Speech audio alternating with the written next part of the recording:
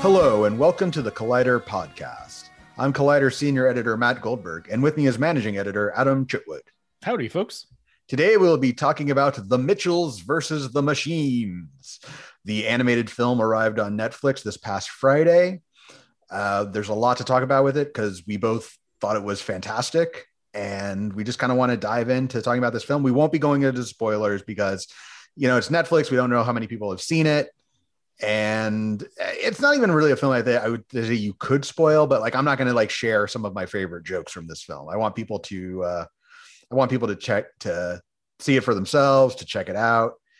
And so that's it's just a film that I immediately fell for. And Phil Lord and Chris Miller are the producers, and I seem to just, whatever they do, I am just on their wavelength. And I think a lot of people are. I don't think I'm special in that regard. They've been very successful, but yeah. They've made some of my favorite movies of this century so far. And Mitchell versus the Machines, who I should say that the directors is Mike Rianda and Jeff Rowe, I believe. Mike Rianda is the director. Jeff Rowe is the co-writer and co-director. Yeah. Co-director. So I want to give them their due and not just be like, this is really Lord and Miller.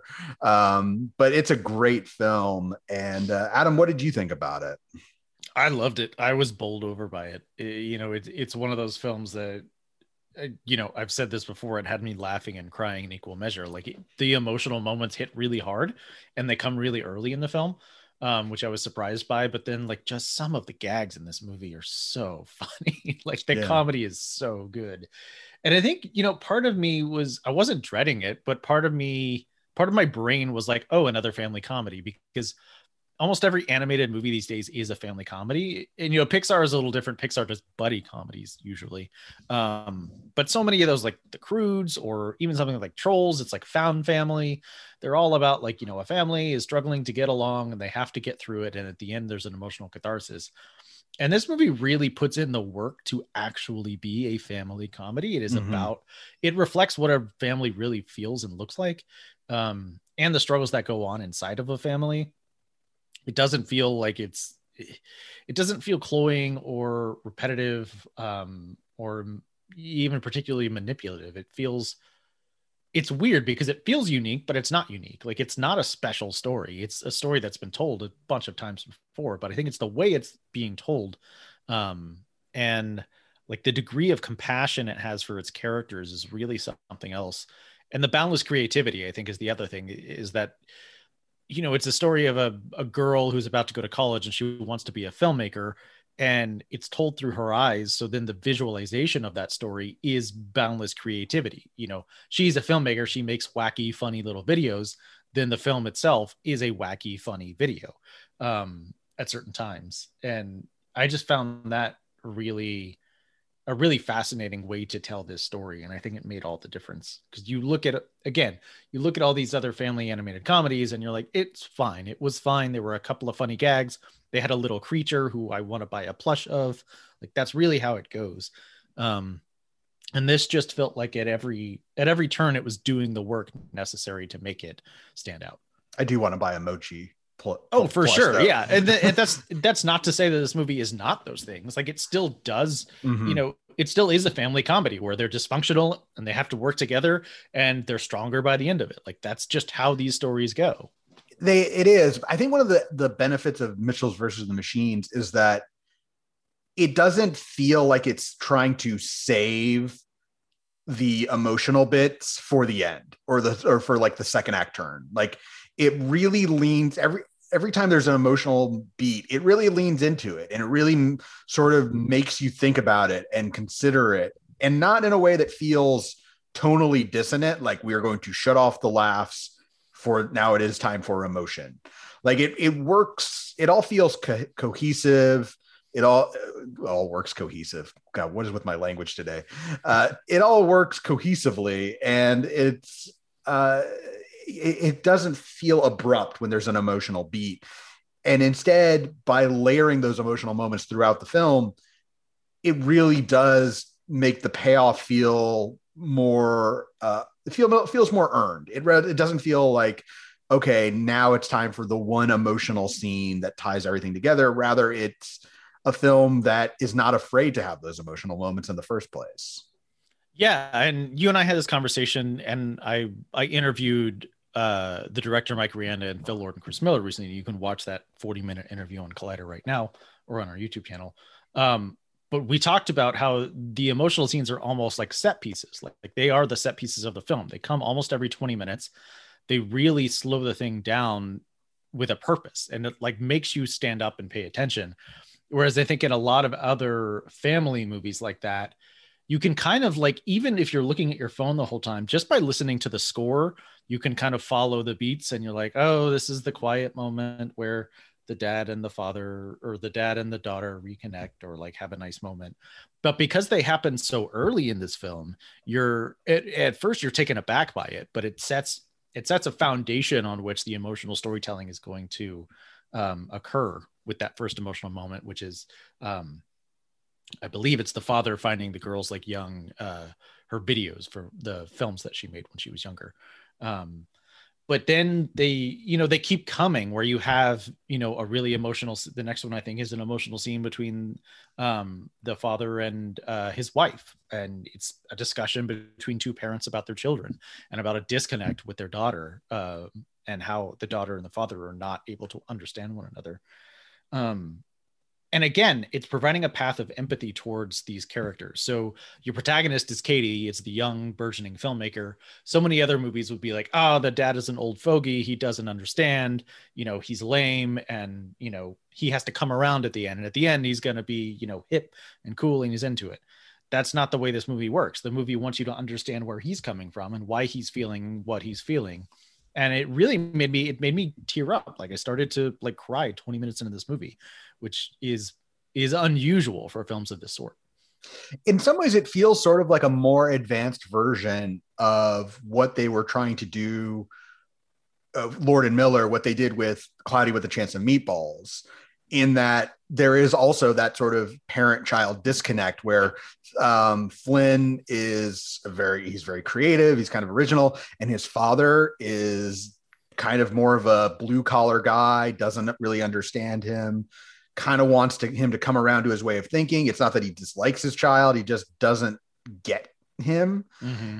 And Cloudy kind of resolves it by like, they put the monkey translator on the dad's head and you have a nice moment. And look, I love Cloudy with a Chance of Meatballs. I think it is, to me, it's the film. I saw that before I had really even seen much of Clone High. So that to me was the film that really made me aware of Lord and Miller. But, I feel like The Mitchells versus the Machines is taking that kind of relationship and really fleshing it out in a way that's at a higher level, and that's not to say that Cloudy is a bad film. I just feel like Mitchells versus the Machines is a more advanced, more nuanced take on it. Well, and it's been over a decade since Cloudy, so they've Right. grown as filmmakers. They've matured. They've been through, they've made live action movies now. They've made a really difficult live action movie that they didn't necessarily complete. Release the Lord and Miller cut. Hashtag release the Lord and Miller cut of Solo, which I would be very interested in seeing that rough cut. But, again, this is Mike Rianda's story, and talking to him, like the nugget of the story was really, Sony was like, do you have any ideas for any movies? And he was like, I have tons of ideas. And he had no ideas. So he just like kind of was like, oh, I could do something with my family. Cause the idea that everyone thinks their family is weird.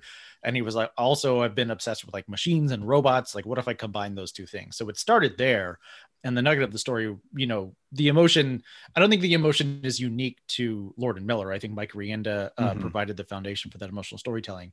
But I do think Lord and Miller have had a lot of experience making, even in the Jump Street films, which are very silly comedies, there's an emotional undercurrent through both of those movies. 22 Jump Street is almost a love story between these two guys who love each other, who are falling apart and are worried about losing one another. And I think that's something that they're very good at kind of homing in on.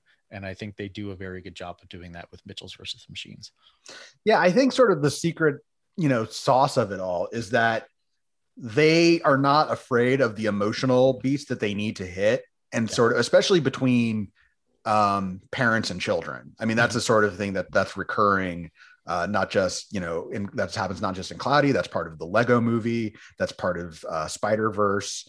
And it's obviously the part of this story as well. but they're also just ridiculously funny people. That's just that's the thing. I mean, we're talking a lot about the emotion stuff, and I can't stress enough how funny Mitchell's versus the Machines is.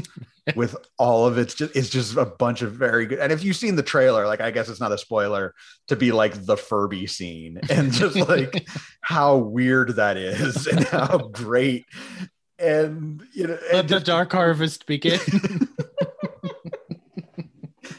Yes, exactly. Like it's just such a big swing. But they know how to hit those comic beats in a way that is just sort of unabashedly silly.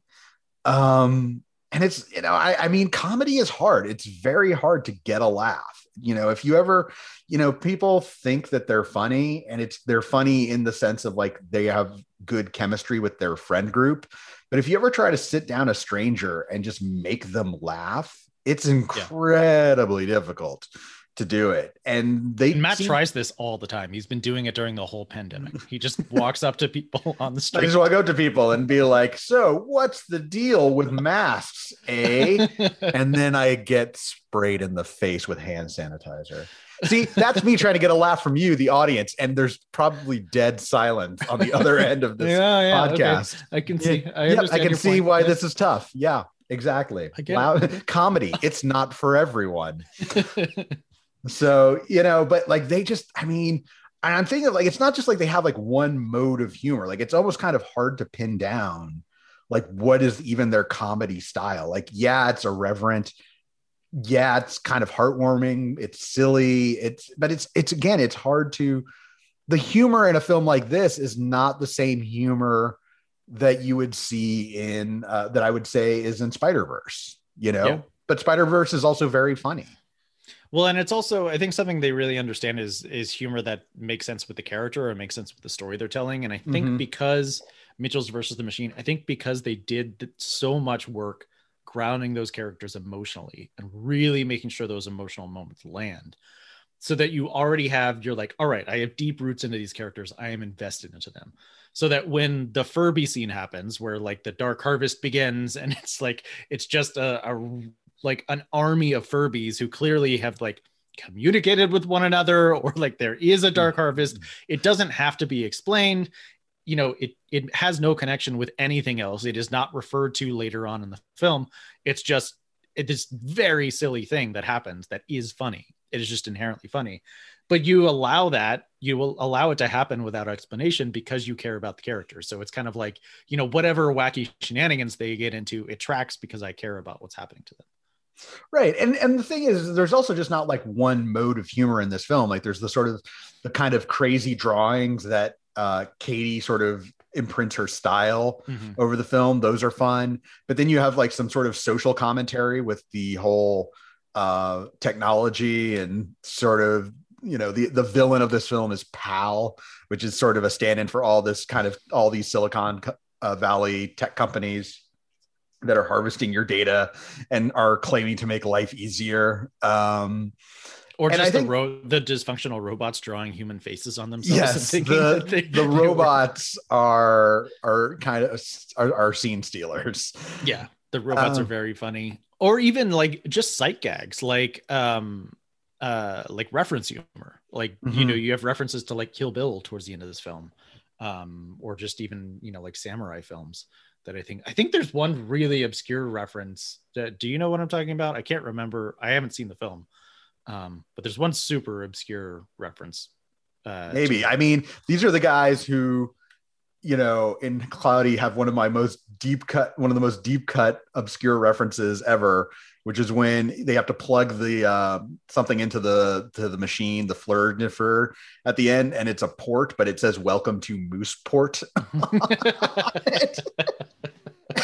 I think that's like so they're not afraid of a very obscure reference. Yeah. But that's what I appreciate about it, because the humor continues to change. And again, I keep coming back to like other studio animated films, and this is mass market entertainment. Like these films are supposed to appeal to like kids from ages like 2 to 7 are supposed to really love these kinds of movies. So you get something like Secret Life of Pets or or one of those films that's just like pretty easy to follow along with, a lot of very silly gags, things making funny faces and funny noises, and falling down like pratfalls and stuff like that. So I don't know, it's just refreshing to see something like this where it feels like it's taking the time to really nail a joke, or really just like pushing the joke to its extreme. How can it be funnier and better? I will say I don't have kids, so I don't know if kids are like getting this or like. I will say that I have a good friend, and he has his daughter, I think, is about five or six, and they ended up watching Mitchell versus the Machines twice this weekend. Oh, nice. So she was a fan.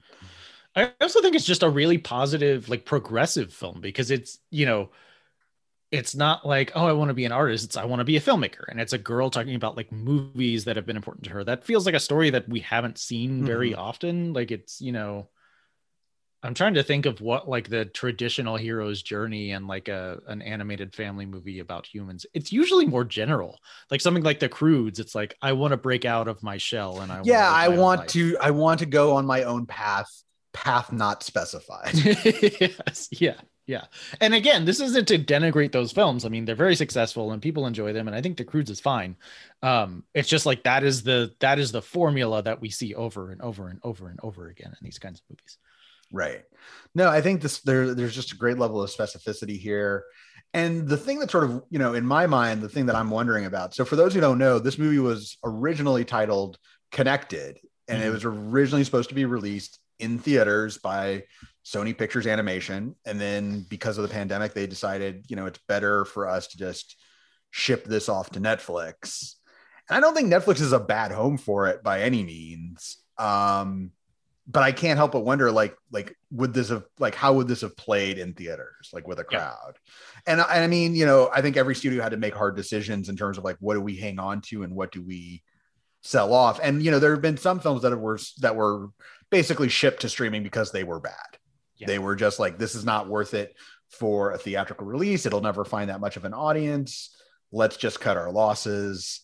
This is not one of those movies. This is not a movie where, you could make the argument that perhaps Sony made a mistake shipping it off. I don't know. And then again, maybe Netflix just offered them a ridiculous amount of money for it. Who knows? I don't entirely understand it, because I mean, we've been seeing Paramount is offloading all of their movies to Amazon. It seems like every other month a new Paramount new release is heading to Amazon. In the case of this one, like, family movies we know do very well at the box office.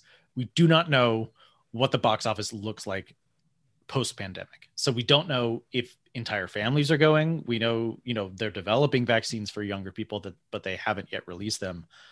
Will that hinder family movie going, like family audiences? Because the first few films coming out are Mortal Kombat, Godzilla vs. Kong, a Saw sequel, A Quiet Place Part 2. These are PG-13 or R-rated films. Like, these are movies for adults, people who are vaccinated. So I'll be curious to see what that first family film that comes out, how well it does. Because we're not, there are films that are sort of like skirting the line of it. Like, see, I don't, Cruella doesn't strike me as a family film. It's a weird kind of PG-13 film. Luca is going straight to Disney Plus with no theatrical component. I think there's a Peter Rabbit sequel coming out this month. Maybe. Peter Rabbit's coming out in July. Oh, July. Okay. Yeah. So even that's still a ways off. And the thing about Netflix is that if you look at their top 10, and, we don't know for sure if their top 10 is fully accurate, but it's always full of family movies. So we know that family movies play extremely well on Netflix, especially because of rewatchability. Kids like to watch the same thing over and over and over again. So I do think that this movie will reach a pretty wide audience on Netflix. I still have not been able to suss out, like, how does success apply to filmmakers with Netflix movies? Like, is Mike Rianda able to further his career when there is no, like, it was this successful or it made this much at the box office? The reviews for this movie have been stellar. To me, this movie is the perfect kind of film that a scenario I would like to see happen is it gets a theatrical release. It is in theaters for at least 3 months. It has a traditional digital and Blu-ray release. And then it has like an exclusive streaming home on Netflix. So like, say, like 9 months after the theatrical release. Therefore, you get that theatrical boom. You get some kind of box office receipts. You get to see how that does. people can buy it, on home video, but then you put it on streaming. So it's just there in perpetuity for people to watch and, reach people all over the world who didn't have a chance to see it in those other formats.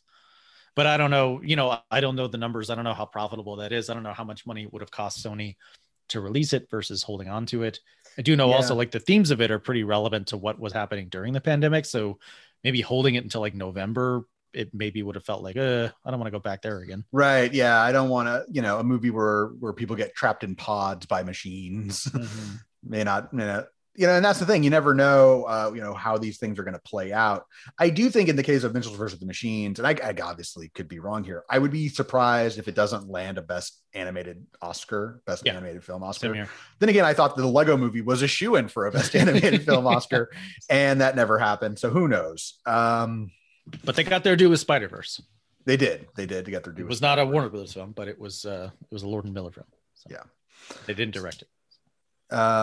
So yeah, we'll see how it pans out. I wish nothing but good things for these filmmakers, because I adored this movie, and I'm so excited to watch it again. It also just feels like it was made with love. Like it doesn't feel like it was made like with any cynicism in mind. No, it feels about as personal as a very expensive studio animated film can be. Yeah, it's like Soul, but with jokes, like it's emotional and it's tackling some pretty heady themes, but it's also very funny. It's also incredibly funny. So yeah, I cannot recommend this film highly enough. And the fact that it's on Netflix means it's pretty accessible. What do you want to see from Lord and Miller going forward? Because they're pretty busy. Miller just wrapped his first solo project, which was a TV series. Mm-hmm. That I think is for Peacock. I can't remember what network it's for. Well, aren't they working on some sort of astronaut? They're working on an astronaut film with Ryan Gosling. That's right. Like a sci-fi Second movie with Man. Ryan Gosling. Yeah. It's not. They have the Second Clone Man, but it should be called Second Man. They have the Clone High revival that they're executive producing, and the writing and producing Spider-Verse. I guess my question is like, is it enough for them to produce these things, or would you rather see them directing more and producing less? I would rather. Well, first off, I think their imprint is valuable. I would like to see them writing and directing. Mm-hmm. But honestly, at that point, when I say like writing and directing, I think they should just be able to do whatever they want, because their brand has been like, we're going to take things that shouldn't work at all and make them brilliant. Like a Lego movie should not have worked at all. That was brilliant. 21 Jump Street should not have worked at all. They made it brilliant. And, I think if they had been allowed to see their solo film to the end, I think it would have been memorable. Yeah. I think it may not have been exactly what Disney wanted, but it would have been memorable, as opposed to the solo film we got, which is not particularly memorable. Well, and in my interview with them, when they came on board Mitchells versus the Machines, Mike Rihanna had already been working on it for a little while. Mm-hmm. And they told him, we're going to break this movie up. Like, we're going to break it down, but we're going to build it back up again. And that's kind of their process. Like, we have to take this apart. We have to look and see like what's working, what's not. And then we build it back better. We build back better. Topical. Yeah. So that seems to be part of their process. And it, obviously the solo thing was super unfortunate. It sounded like there was just some real apprehension on the part of the studio of like, why are you improvising so much? Are you even sure what you're doing? And like experimentation is part of their process, it sounds like. Yeah, I won't go down the whole solo rabbit hole, but I think the proof is in their work, and their success and sort of the level of success that they've had. And I like the fact that they're still making these kind of, Mitchells versus the Machines is not an IP. It's not, it's one thing to make Spider-Verse. It's one thing to make Star Wars. But the fact that they're like, we still want to, work on this family comedy I think says to me that they're interested in good stories just as much as they are in sort of, can we take this IP and make it work? Yeah. Yeah. That's very true. So yeah, I'm excited for whatever they do next. I'm a huge fan. Same here. All right. Well, with that, because I don't want to spoil too much of Mitchell versus the Machines and its many brilliant jokes. Let's move on to recently watched. What have you seen lately? It's time to talk about Without Remorse, Matt. It is time to talk about Without Remorse. I watched Without Remorse because it was on Amazon, because I wanted to watch something new. And I'm a fan of like Tom Clancy thrillers. Like I'm a fan of 90s thrillers. I revisited the Jack Ryan movies a couple of years ago for the site and really enjoyed doing that. Although Patriot Games is far more boring than I initially remember. Patriot Games is very boring. It's not very good. Even as a kid, I think I liked it just because of Harrison Ford, but I think I probably like my intention was frayed. I wasn't really like, paying super close attention. But I really like Clear and Present Danger. Hunt for Red October obviously is incredible. I even like the Ben Affleck one, Sum of All Fears. I think that's an interesting movie. Chris Pinewood, not very good. But Without Remorse, I was interested to see a blockbuster spearheaded by Michael B. Jordan. I was interested to see what like a Tom Clancy thriller looked like. And it's all right. It's okay. Like, I think you were pretty spot on in your review. Like, he's a raw badass action hero, which is who this character is. What's his name? John Kelly. John Kelly. My problem with the movie is Taylor Sheridan. It's just so severe and so like punishingly dour. And I don't know, like I understand that when you're dealing with like militaristic stuff. And we should be clear, Taylor Sheridan is the co-writer of the film. The director is Stefano Sollima. Who directed Sicario 2. Yes. Yeah. Which was also written by Taylor Sheridan. Yes.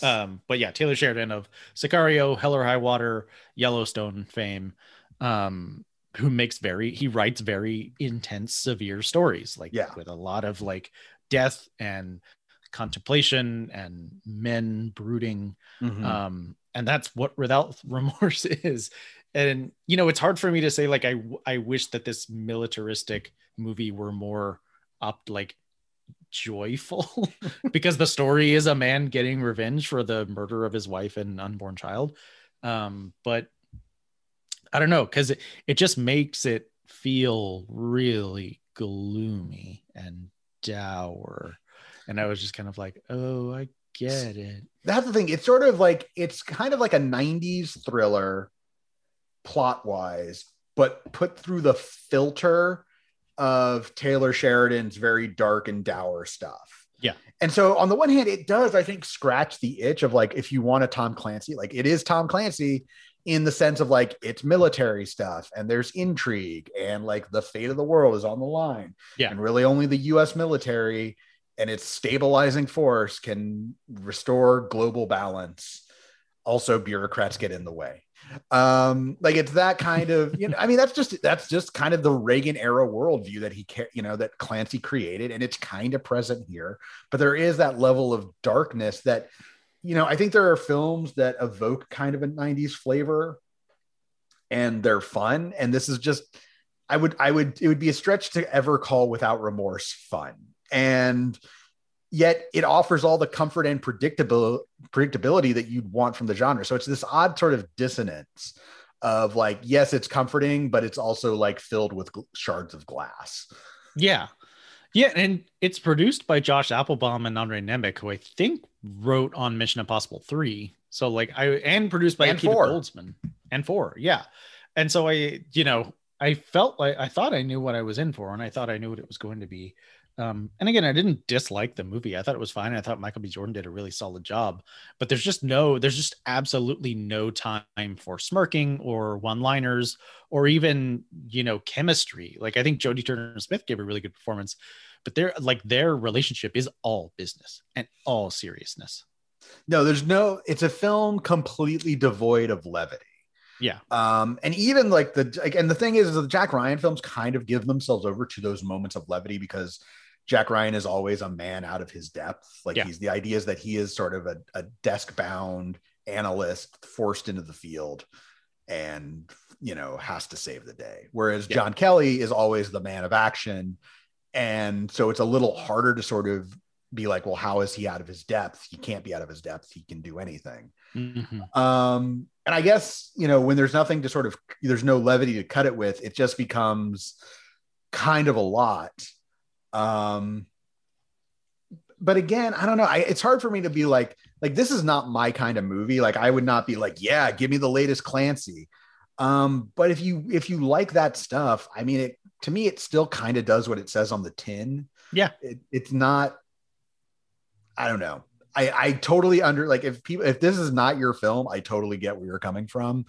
It's not really totally my film kind of film, but I feel like I don't know. I'm not going to get like angry over like they betrayed the soul of Tom Clancy. He's rolling in his grave. It's very much taking the assignment as this is a story about a man whose pregnant wife has just been murdered.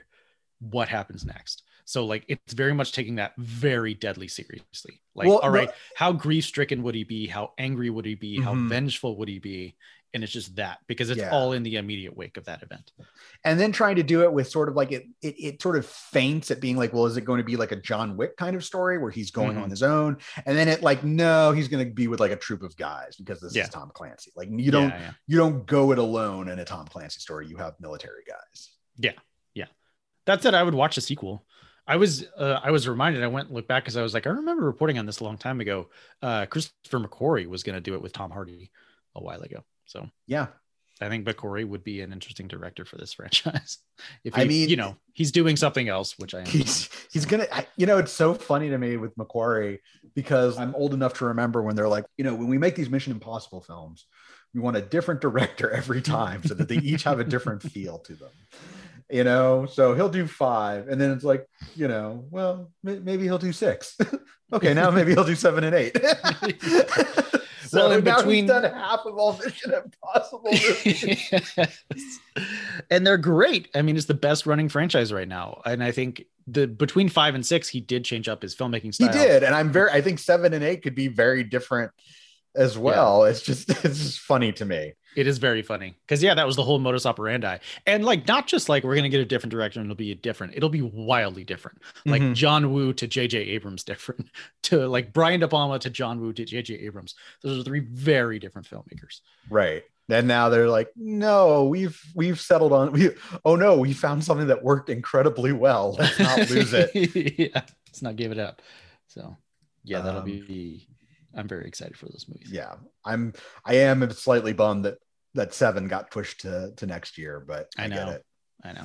Hopefully Top Gun is good. Hopefully Top Gun is good. I'm gonna watch Matt Patches of Polygon eat that shoe. Yeah. He once claimed that he'll eat a shoe if that movie ever comes out, and it's coming. It keeps getting delayed. But it's coming. All right. Well, for me, I watched a really awful film. My wife and I saw Varsity Blues, which came out in 1999, and it just hit HBO Max, and I was like, you know what, I was in high school when Varsity Blues came out, but I didn't have really real much interest in seeing it. But then like I don't think I'm off base being like, there is sort of like the film does have a following, like people have not. So I watched it when I was in middle school or high school and liked it. Like it very much, like Friday Night Lights didn't exist yet. So it was kind of like, oh yeah, like that. And this was around the time of like Remember the Titans, like very much like, sports movies that dug into the lives of high schoolers who also had like troubled family lives, but are just trying to make it and like get along and stuff. Like that was like a whole mini genre throughout the 90s. And it didn't even have to be older. Remember Hardball with Keanu Reeves? I do remember Hardball. It's the same. I think it's the same director. They have the same Varsity Blues as Varsity Blues. And although he only had made one movie before Varsity Blues, and that movie was Good Burger. The Good Burger, home of the Good Burger. Can't I take your order? But yeah, there is like, and I imagine some people listening to this would be like, no way, Varsity Blues rules.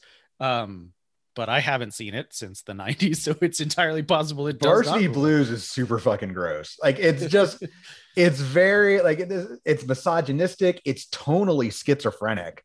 Like it wants to have like, deep dramatic moments, but then it'll be like sort of comical and sort of swinging for the fences, kind of loony. and it's like it's just the broadest film possible for what it's trying to do. Like again, it preceded the Friday Night Lights movie by 5 years, and then I don't know the first year of the TV series, but both the movie and the TV series of Friday Night Lights are very earnest. They're very like, I care about these individuals as people. This feels like a bunch of Hollywood people, each one trying to do their best Texas impression. Like it's like very much like patronizing to small town Texans. It's like all they care about is football. They don't have inner lives. They're all just a bunch of rednecks or hicks or whatever. They don't they're very limited in scope, and a couple of them maybe want to leave, but most of them never have any grasp of the smallness of their lives. It's very condescending. And just like it's so, I don't know, and just kind of untethered from reality. Like they have a teacher who's teaching them sex ed, and then like, but that teacher later turns out is stripping at the strip club that they got into, and then they're just hanging with her later, and it's just like, where, like that doesn't happen. Like that's not a human, like like that's not a thing. And it's just like there's just no humanity to it, and it's just kind of like it kind of becomes like a grind after a while. So yeah, I was if you like Varsity Blues, Godspeed. I thought it was maybe one of the worst films I've ever seen. I just thought it was tasteless and sort of poorly made. It's kind of feels like it was an MTV Movies Productions back when that existed, and it's not like MTV only like made bad movies all the time. Like I think MTV Productions made Election. And also Joe's Apartment. And okay, there's that. That's a film that exists. But I think Varsity that was the Blues, first one, right? I think that was the first MTV movie. It might have been, Joe's but Apartment. Varsity Blues feels like made to sell like a soundtrack, and it's just bad. Maybe I'm curious, like maybe the lesson here is just like, if there's a middling film from the 90s that doesn't have critical praise, but people have a fondness for it, maybe don't go back and watch it. Because maybe it only worked in that snapshot of time. But that's all I know how to do now is like watch films from the 90s. And I mean, there've been stuff that's like has been like there's been stuff that's been fun to rewatch. Like I rewatched Broken Arrow, and I thought that was a delight. Yeah, I thought Sudden Death was okay. Although it's not from the 90s, I think it's 2000 or 2001 is Josie and the Pussycats, and that film is fantastic. Yes, that movie is genuinely good. As is the director's previous film, Can Hardly Wait, which is from the 90s, and I think does hold up for the most part. I haven't seen it in a long time, but I was obsessed with it when I came out. The Ethan Embry, Jennifer Love Hewitt stuff is the weakest part of the film, but everything around that is really good. Seth Green is very funny in that movie. I also can't judge you, because if it's a 90s thriller, I will watch it. I don't care what the reviews were. There are 90s thrillers that I'm still trying to like check off my list. Like I always been meaning to get around to watching Fallen with Denzel Washington. Fallen is rough. Fallen is I know. Dark. Fallen seems to have a really dark premise. But have you seen The Pelican Brief? Because that's on Netflix now. I saw The Pelican Brief when it came, like maybe not when it came out, but around the time it came out, because I was like I read like every John Grisham book as a child. I was a weird middle schooler. I'm like, Runaway Jury is on the shelf. Let me read that. The Rainmaker. I loved The Rainmaker as a kid. I loved so long too. I was like, the movie's not as good as the book of The Rainmaker, but I was like, The Client didn't do it. I've read it, man. There was a 90s Grisham. I read it. That's funny. Yeah, The Pelican Brief holds up really well. I watched that a few months ago, I think. I'll probably revisit that just because I've been sort of on a Pacula kick. I think Primal Fear is on HBO Max now. That one is tremendous. That one's really good. Really dark. Yes, super dark. Well, we'll see what else. Yeah, the moral of the story: less Varsity Blues, more 90s thrillers. More 90s thrillers. You can't go wrong. As evidenced by I watched Sneakers for the first time. Wonderful. Although maybe that's 80s. I think it was 1990, maybe. No, Sneakers is a 90s movie. Is it 90s? It's like 92. Oh, okay. Yeah. There we go. All right. Well, thank you all so much for listening. If you want to keep up with this podcast, you should follow us on Twitter. Adam, where can we find you on Twitter? At Adam Chitwood. And you can find me at Matt Goldberg. Thanks for listening, everyone. We'll be back with you next week.